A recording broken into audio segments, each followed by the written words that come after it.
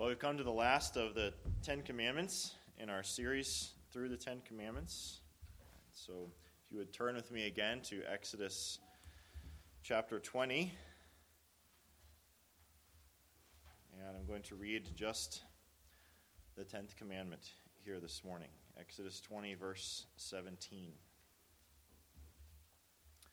We hear God's holy and infallible word. You shall not covet your neighbor's house. You shall not covet your neighbor's wife, or his male servant, or his female servant, or his ox, or his donkey, or anything that belongs to your neighbor. Lincoln Duncan tells the story of Jay Adams when he was, if some of you know who that is, was invited many years ago to preach at a very large church in Virginia. And he preached on worry, whether from Philippians or maybe from Luke 12 we read earlier this morning, where Jesus says, do not worry.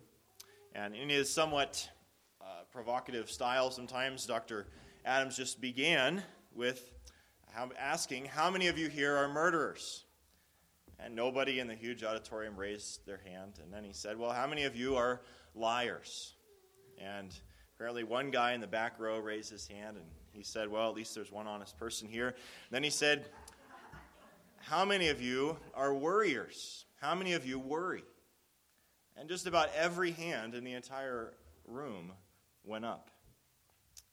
And Dr. Adams said, we know we're not supposed to murder. We know we're not supposed to tell lies. We don't want to be associated with those outward sins.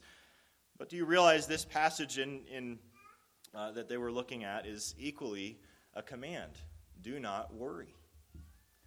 And part of the point was that God commands the heart, not just actions. And we've considered that principle as we've gone through the Ten Commandments. And that applies to all 10 of the commandments, as maybe Jesus made most clear in teaching that lust is adultery of the heart. Anger makes you a murderer in the heart. God commands not only actions, but thoughts and hearts.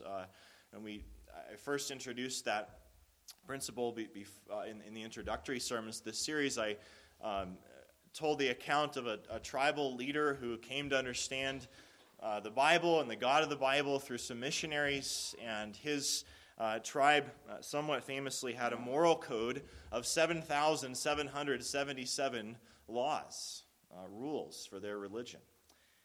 And this leader came to conclude that he would rather have the 7,777 law code of his religion than the Ten Commandments, because the God of the Bible, he said, presumes to command the heart. And that was foreign to his religion. Well, all of the Ten Commandments speak to the heart, but only one of them does so directly and explicitly, exclusively. And that's the 10th commandment that we've come to today. Coveting is not something that's visible. Of course, it works itself out in visible ways, but you can't see coveting. It's something that happens in the heart. And as such, perhaps the 10th commandment condemns us more readily than the other 9. We might convince ourselves that at a cursory or surface level at least that we're keeping the other commands. I respect my parents generally. I don't kill people. I don't steal. I haven't committed adultery, we might say, but who could possibly say I've never coveted something that someone else has? Or that I've never been discontent with my situation or my circumstances, my health. So even on its face, the 10th commandment, perhaps more readily than any other, shows us our sin nature, our selfishness, our pride, and so shows us our need of a Savior. It seems that was Paul's testimony about the 10th commandment. If you remember in Romans chapter 7, he talks about the 10th commandment explicitly. He explains sort of what a great person he thought he was, a law keeper, just a generally very good guy. But then he says that was before he really understood God's law, which is what we're trying to do in this series. And then he says in verse 7, if it had not been for the law, I would not have known sin. And then he goes on to explain, it seems, that it was particularly the 10th commandment that exposed his need of grace. He says, for I would not have known what it is to covet if the law had not said, you shall not covet. But sin, seizing an opportunity through the commandment, produced in me all kinds of covetousness. He seems to be saying it was particularly the 10th commandment that showed me all kinds of sin, once I understood it rightly. So I trust that if we carefully and honestly look at this final command today, we'll see the depths of sin again, but also that will point us to God's grace in pointing us to our real need of a Savior, and pointing us to more ways that we can love others, that we can love God, that this command points us to, and find greater peace and joy in our God. So, again, today we're going to look first at the prohibitions of the 10th commandment. What does God forbid here? What is it to covet? And then we'll look secondly at the why of the 10th commandment. Why is it that God shows us the evil of the 10th commandment of coveting? What is he graciously protecting us from? And then finally, we'll consider the positive call of the 10th commandment. What is the positive side? And that's really a huge topic. In some ways, I think the positive call of the 10th commandment is a summary of the Christian life. But we'll touch on that as well. So looking at number 1 in your outline, coveting and desire. And if you look at verse 17 in Exodus 20, here again, it speaks of coveting all kinds of things that someone else has. It's not meant to be an exhaustive list, and there's not really a point in looking at all of these individually. The idea is anything that belongs to someone else that you're desiring that you don't have. So the 10th commandment has to do with desire, wanting things, desiring things you don't have, or maybe something you have and you want more of. And that immediately raises the question then, does the Bible forbid desire? Does the Bible forbid wanting something that we don't have? There are religions that lean in that direction or maybe basically teach that. I think biblically the answer is clearly no. There may be a fine line, a sort of slippery slope from a good kind of desire into a sinful desire, into coveting, but there are many good things to desire in a moderate and righteous way. Necessities like food and safety. These are good things to want and to work towards. Friendship or marriage or meaningful work. These are good desires, things to strive for. The Psalms are full of expressed desire for safety or for peace or various other things. The Bible encourages hard work and planning towards a desired goal. And again, contentment, which, as we'll talk about again later, which is really the lack of coveting, is not just a stoic resigning ourselves to whatever happens. As if we have nothing to do with it, we can't. It's not a responsibility to work hard or strive towards things or steward what God has given to us. That's not Christian contentment. Surely Jesus experienced human desire. He experienced hunger and a desire for sleep, friendship.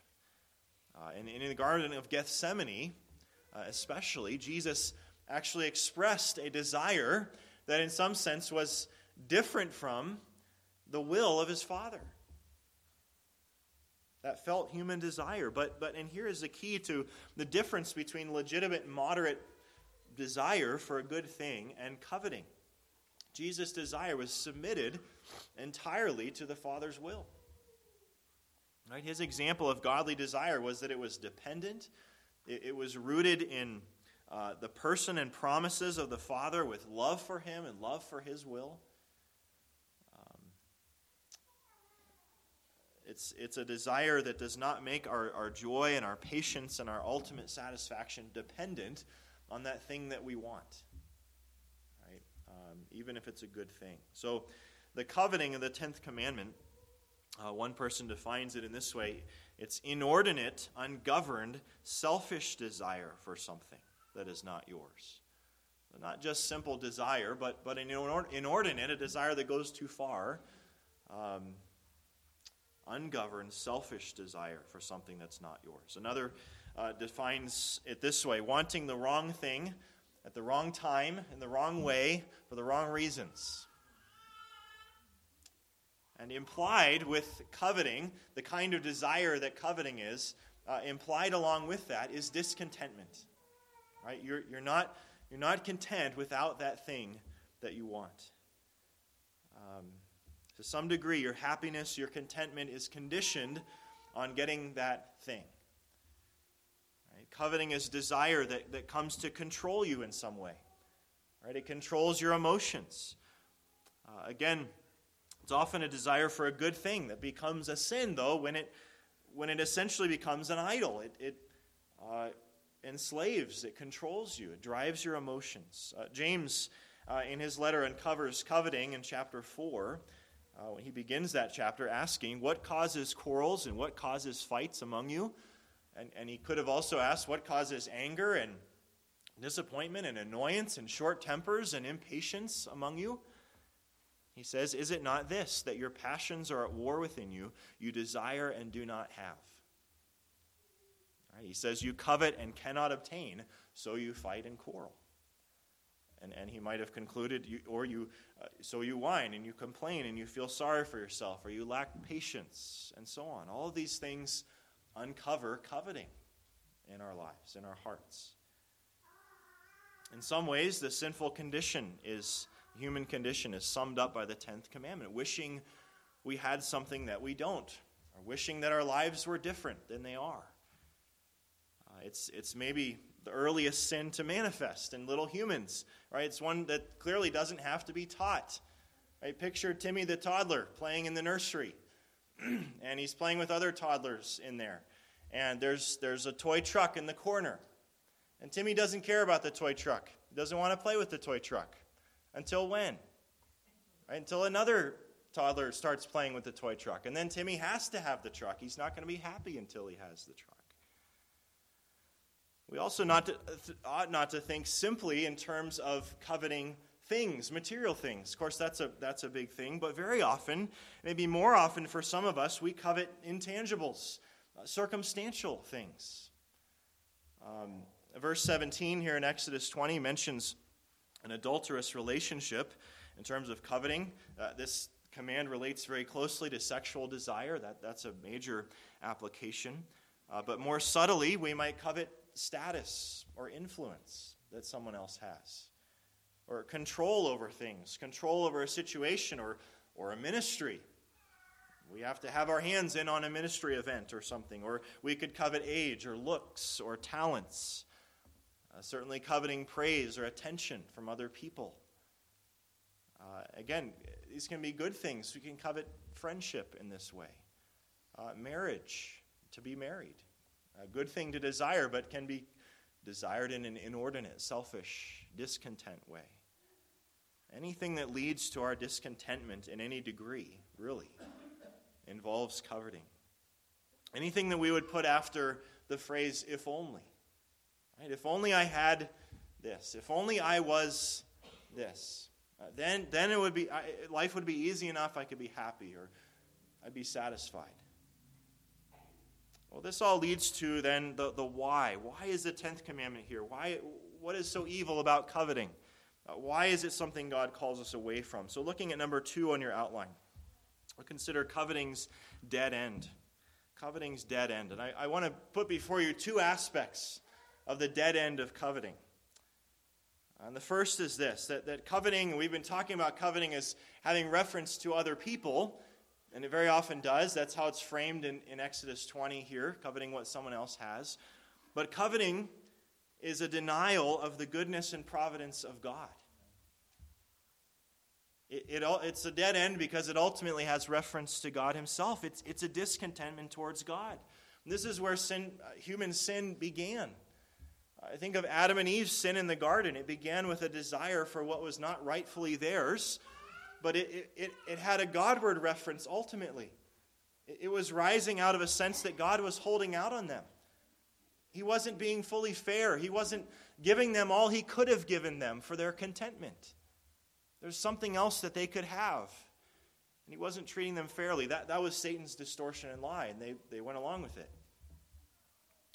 Our if-onlys are ultimately directed at God.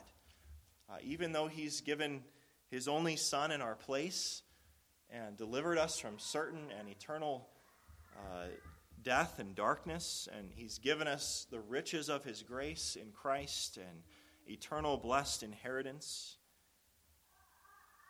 Phil Ryken has this summary, which I think is powerful. He says, our discontentment, right, in any way, impatience or whatever it might be, our discontentment is an expression of how much more we think God owes us. Our discontentment is an expression of how much more we think God owes us. Covetousness is all idolatry towards God, in one sense. It's a failing of the first and second commandments of necessity. Paul describes it that way in Colossians 3.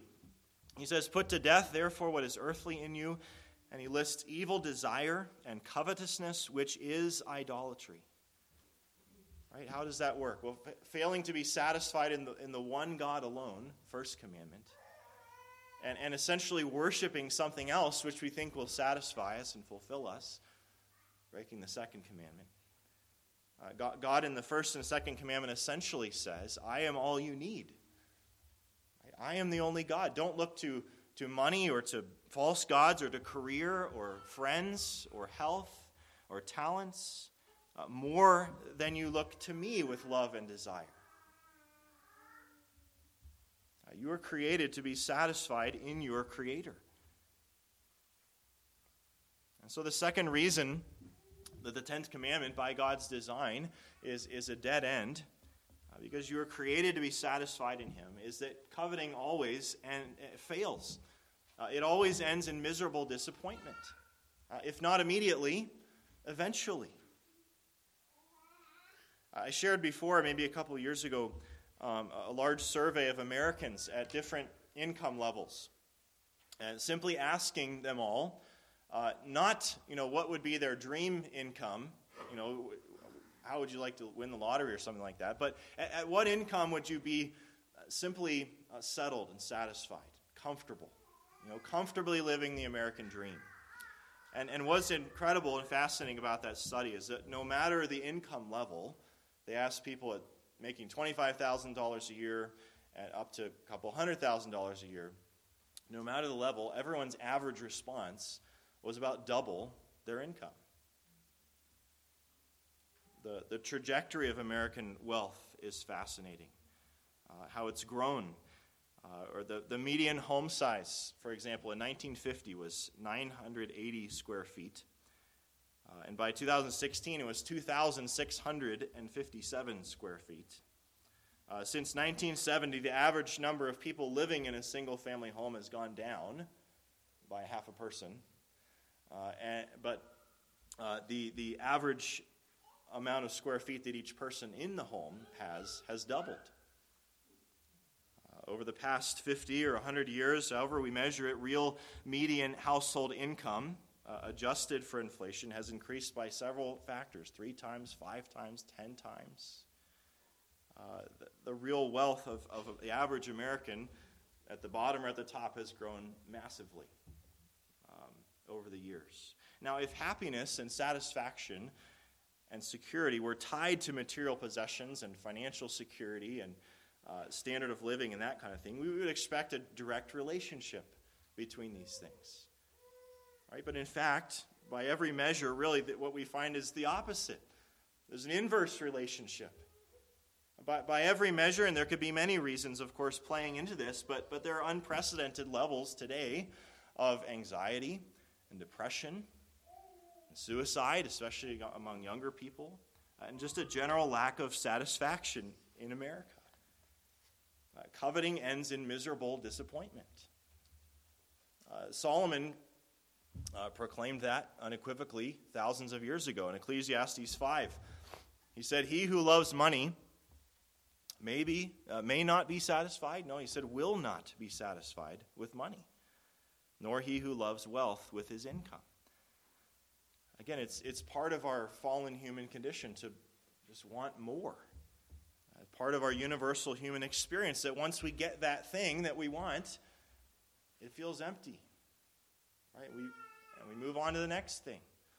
I came across this poem a little while back that expresses this brilliantly. It's apparently written by a 14-year-old at the time, and it's called present tense. It goes like this. It was spring, but it was summer I wanted. The warm days, the great outdoors. It was summer, but it was fall I wanted. The colorful leaves and the cool, dry air. It was autumn, but it was winter I wanted. The beautiful snow and the joy of the holiday season. I was a child, but it was adulthood I wanted. The freedom and the respect. I was 20, but it was 30 I wanted. To be mature and sophisticated. I was middle-aged, but it was 30 I wanted. The youth and the free spirit. I was retired, but it was middle-aged that I wanted. The presence of mind without limitations. My life was over, but I never got what I wanted. Our covetous desires are insatiable. Right? They're never satisfied. Even if we tell ourselves, if only I had this, if only I were this, then I'd be happy. We will get that thing, then we'll move on to the next point of discontentment because it's an issue of the heart. It's not a problem of things and circumstances. And that applies, again, even to good things that we might desire. If our heart is discontent, if your controlling desire is, say, a good thing like to be married, but it's a controlling and covetous desire, once you're married, you will be discontent in your marriage. Or with your spouse, or with the fact you don't have kids yet, or whatever it is. Or maybe it's health, again, which is a good thing to desire, a good gift of God. But if it's desired in a covetous way, a controlling way, once you get your health back, you'll quickly move on to another thing. Better looks or different talents or anything. One writer puts it this way: as long as we base our sense of contentment on anything in the world, we will always find some excuse to make ourselves miserable.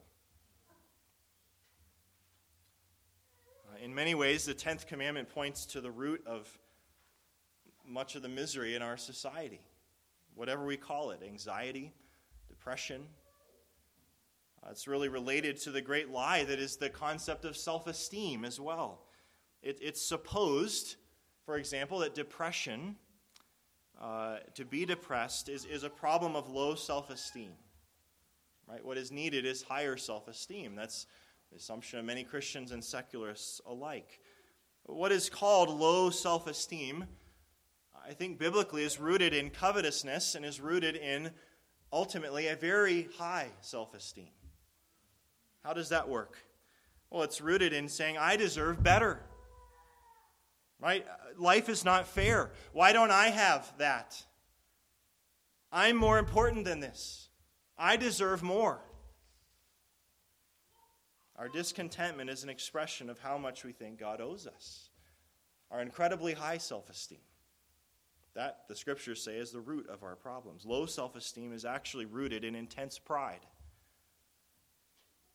It's unfulfilled covetousness that often, not in every case, this is not a blanket statement on every kind of depression or things like that, but very often leads to things like that. So what is the answer? What's the answer to dead-end covetousness? What does the 10th commandment call you to? What good and truth and beauty does it call you to? So look at thirdly on your outline, a call. It is a call to contentment. Call to contentment. One way contentment is often defined, even among believers, is like this. It's being happy with what you have.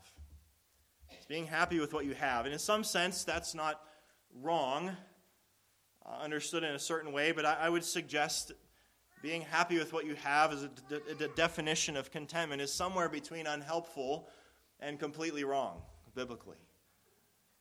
Because what you have cannot make you happy. All right? Our satisfaction is not oriented towards our circumstances and our stuff. As if contentment meant looking at all that I have and all that I am and learning to be happy about it. What if all of this shrinks down to this? That happens. The basis of my happiness is destroyed.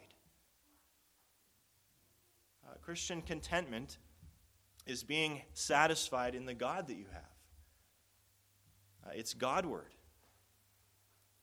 The positive call of the 10th commandment could be summarized as being totally satisfied in Him, in His promises, in his presence with you, his love for you, who you are in him, and not supposing that in an ultimate sense you need anything more or different.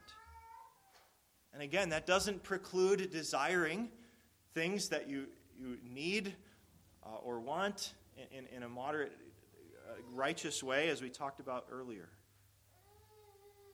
But contentment is wanting what God wants for you more than what you want for you.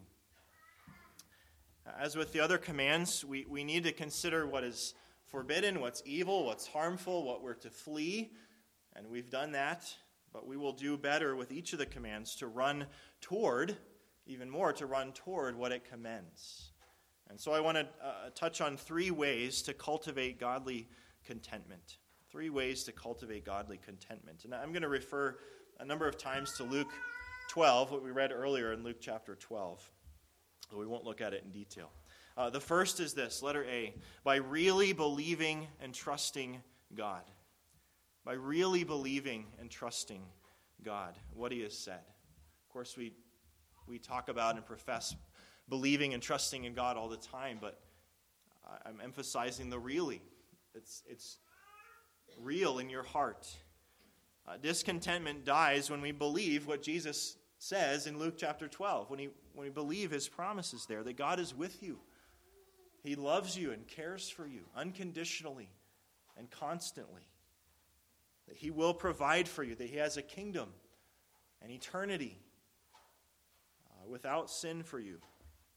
C.S. Lewis notes, and I've heard Rich refer to this quote before, that it's not so much that we desire too much, in one sense. It's that we desire too little. Our desires are too nearsighted and perverted to see that God is holding out something bigger and better for us, in one sense.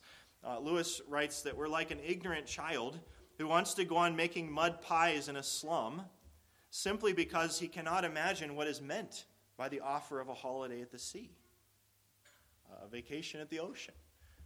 Lewis says we are far too easily pleased. And that's true with regard to eternity, but it's true now. In the here and now, in a broken world, we ought to strive for the attitude. We'll sing in just a few minutes here from Psalm 73. It says, "There is nothing on earth that I desire besides you." Again, not that there aren't all kinds of good things to desire and to enjoy, but there's nothing I desire in the sense that I need it to be secure, to be at peace, to have hope and joy. That's the ideal. That's in fact what God has given to you. Phil Ryken has this comment. The truth is that if God wanted you to have more right now, you would have it. If you needed different gifts to enable you to glorify him, he would provide them. If you were supposed to be in a different situation in life, you would be in it.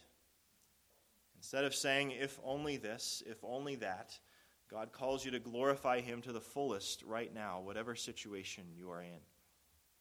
At times we might feel like we have very little in this life. And that may be true in real ways. Little friendship or little money or little health. Jeremiah Burroughs comments in his book, The Rare Jewel of Christian Contentment, that even the little that we have is dramatically beyond what we deserve, but it is also a down payment, in a sense, of God on the glories that are ours forever. Secondly, pursue contentment in seeking God's kingdom above everything else. Seeking God's kingdom. Now, this is where Jesus concludes in Luke chapter 12. Seeking God's kingdom above everything else. That's not to say that there's nothing else that's important, as if your family is unimportant and God's kingdom is important, or you're not to consider your work or leisure of any importance or good. It's God's kingdom. Rather, God's kingdom is at the top and encompasses all of these other things. It's how you understand and make sense of the rest of your life. Everything is oriented towards God's kingdom. Jesus said, seek first the kingdom. That's a key to contentment. So it comes after his command and reiteration of not worrying. Seeing everything as part of working in and working towards God fulfilling his kingdom. in this world. If you're working toward a goal that cannot fail, in an organization that's indestructible and all-powerful and perfectly good and just, what room would there be, ultimately, to be discouraged or to despair or want something different? If you're oriented toward the kingdom of God above all, you will know that everything you have, everything you are, everything you do has a purpose by God's design and in His plan to bring about the fullness of His kingdom someday. I'm going to quote again Jeremiah Burroughs' Rare Jewel of Christian Contentment. If you haven't read that book, you should. He says, "Be sure of your call to every business you go about." Similar to what I'm saying here about understanding our place in everything we do in God's kingdom. It's a call from God. Be sure of your call to every business you go about. Though it is the least business, be sure of your call to it. Then, whatever you meet with, you may quiet your heart with this: I know I am where God would have me. When I meet with any cross, I know I am where God would have me, in my place and my calling. I'm about the work that God has set me. And thirdly, third and final way to strive toward contentment against covetousness is to be constantly conscious of Christ in you. Be constantly conscious of Christ in you.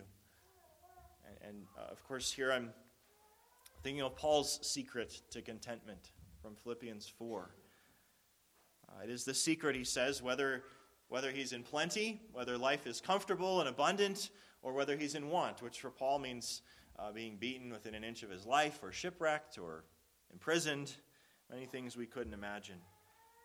The secret is Christ in you. In other words, contentment has no reference to the things that you have, whether in plenty or in want. It's rooted in the fact that you are in Christ. You're loved perfectly and constantly in Christ, no matter what you have or what you are. You're forgiven. Jesus took on all your guilt and shame. You have the inheritance of a prince or princess ahead of you. You have the promise of a new and perfect body like that of Jesus himself. You are in Christ. So in those things, may God destroy the root of covetousness in us and give us joy and peace in Christ Jesus. Let's pray together. Father, we thank you for this opportunity again this morning to study your word together. We thank you for your word, that it gives light and hope and direction. Thank you for these weeks we've had to study your good and perfect law. That is a gracious gift to us that describes your character and who you are creating us to be in Christ. And so we ask once again that you would be shaping us after the person and the character of Christ, our Lord. May you do that by your Holy Spirit. Give us careful reflection on these things. Lay these things up in our hearts, that we would practice them in our lives. And we pray all this in Christ's name. Amen.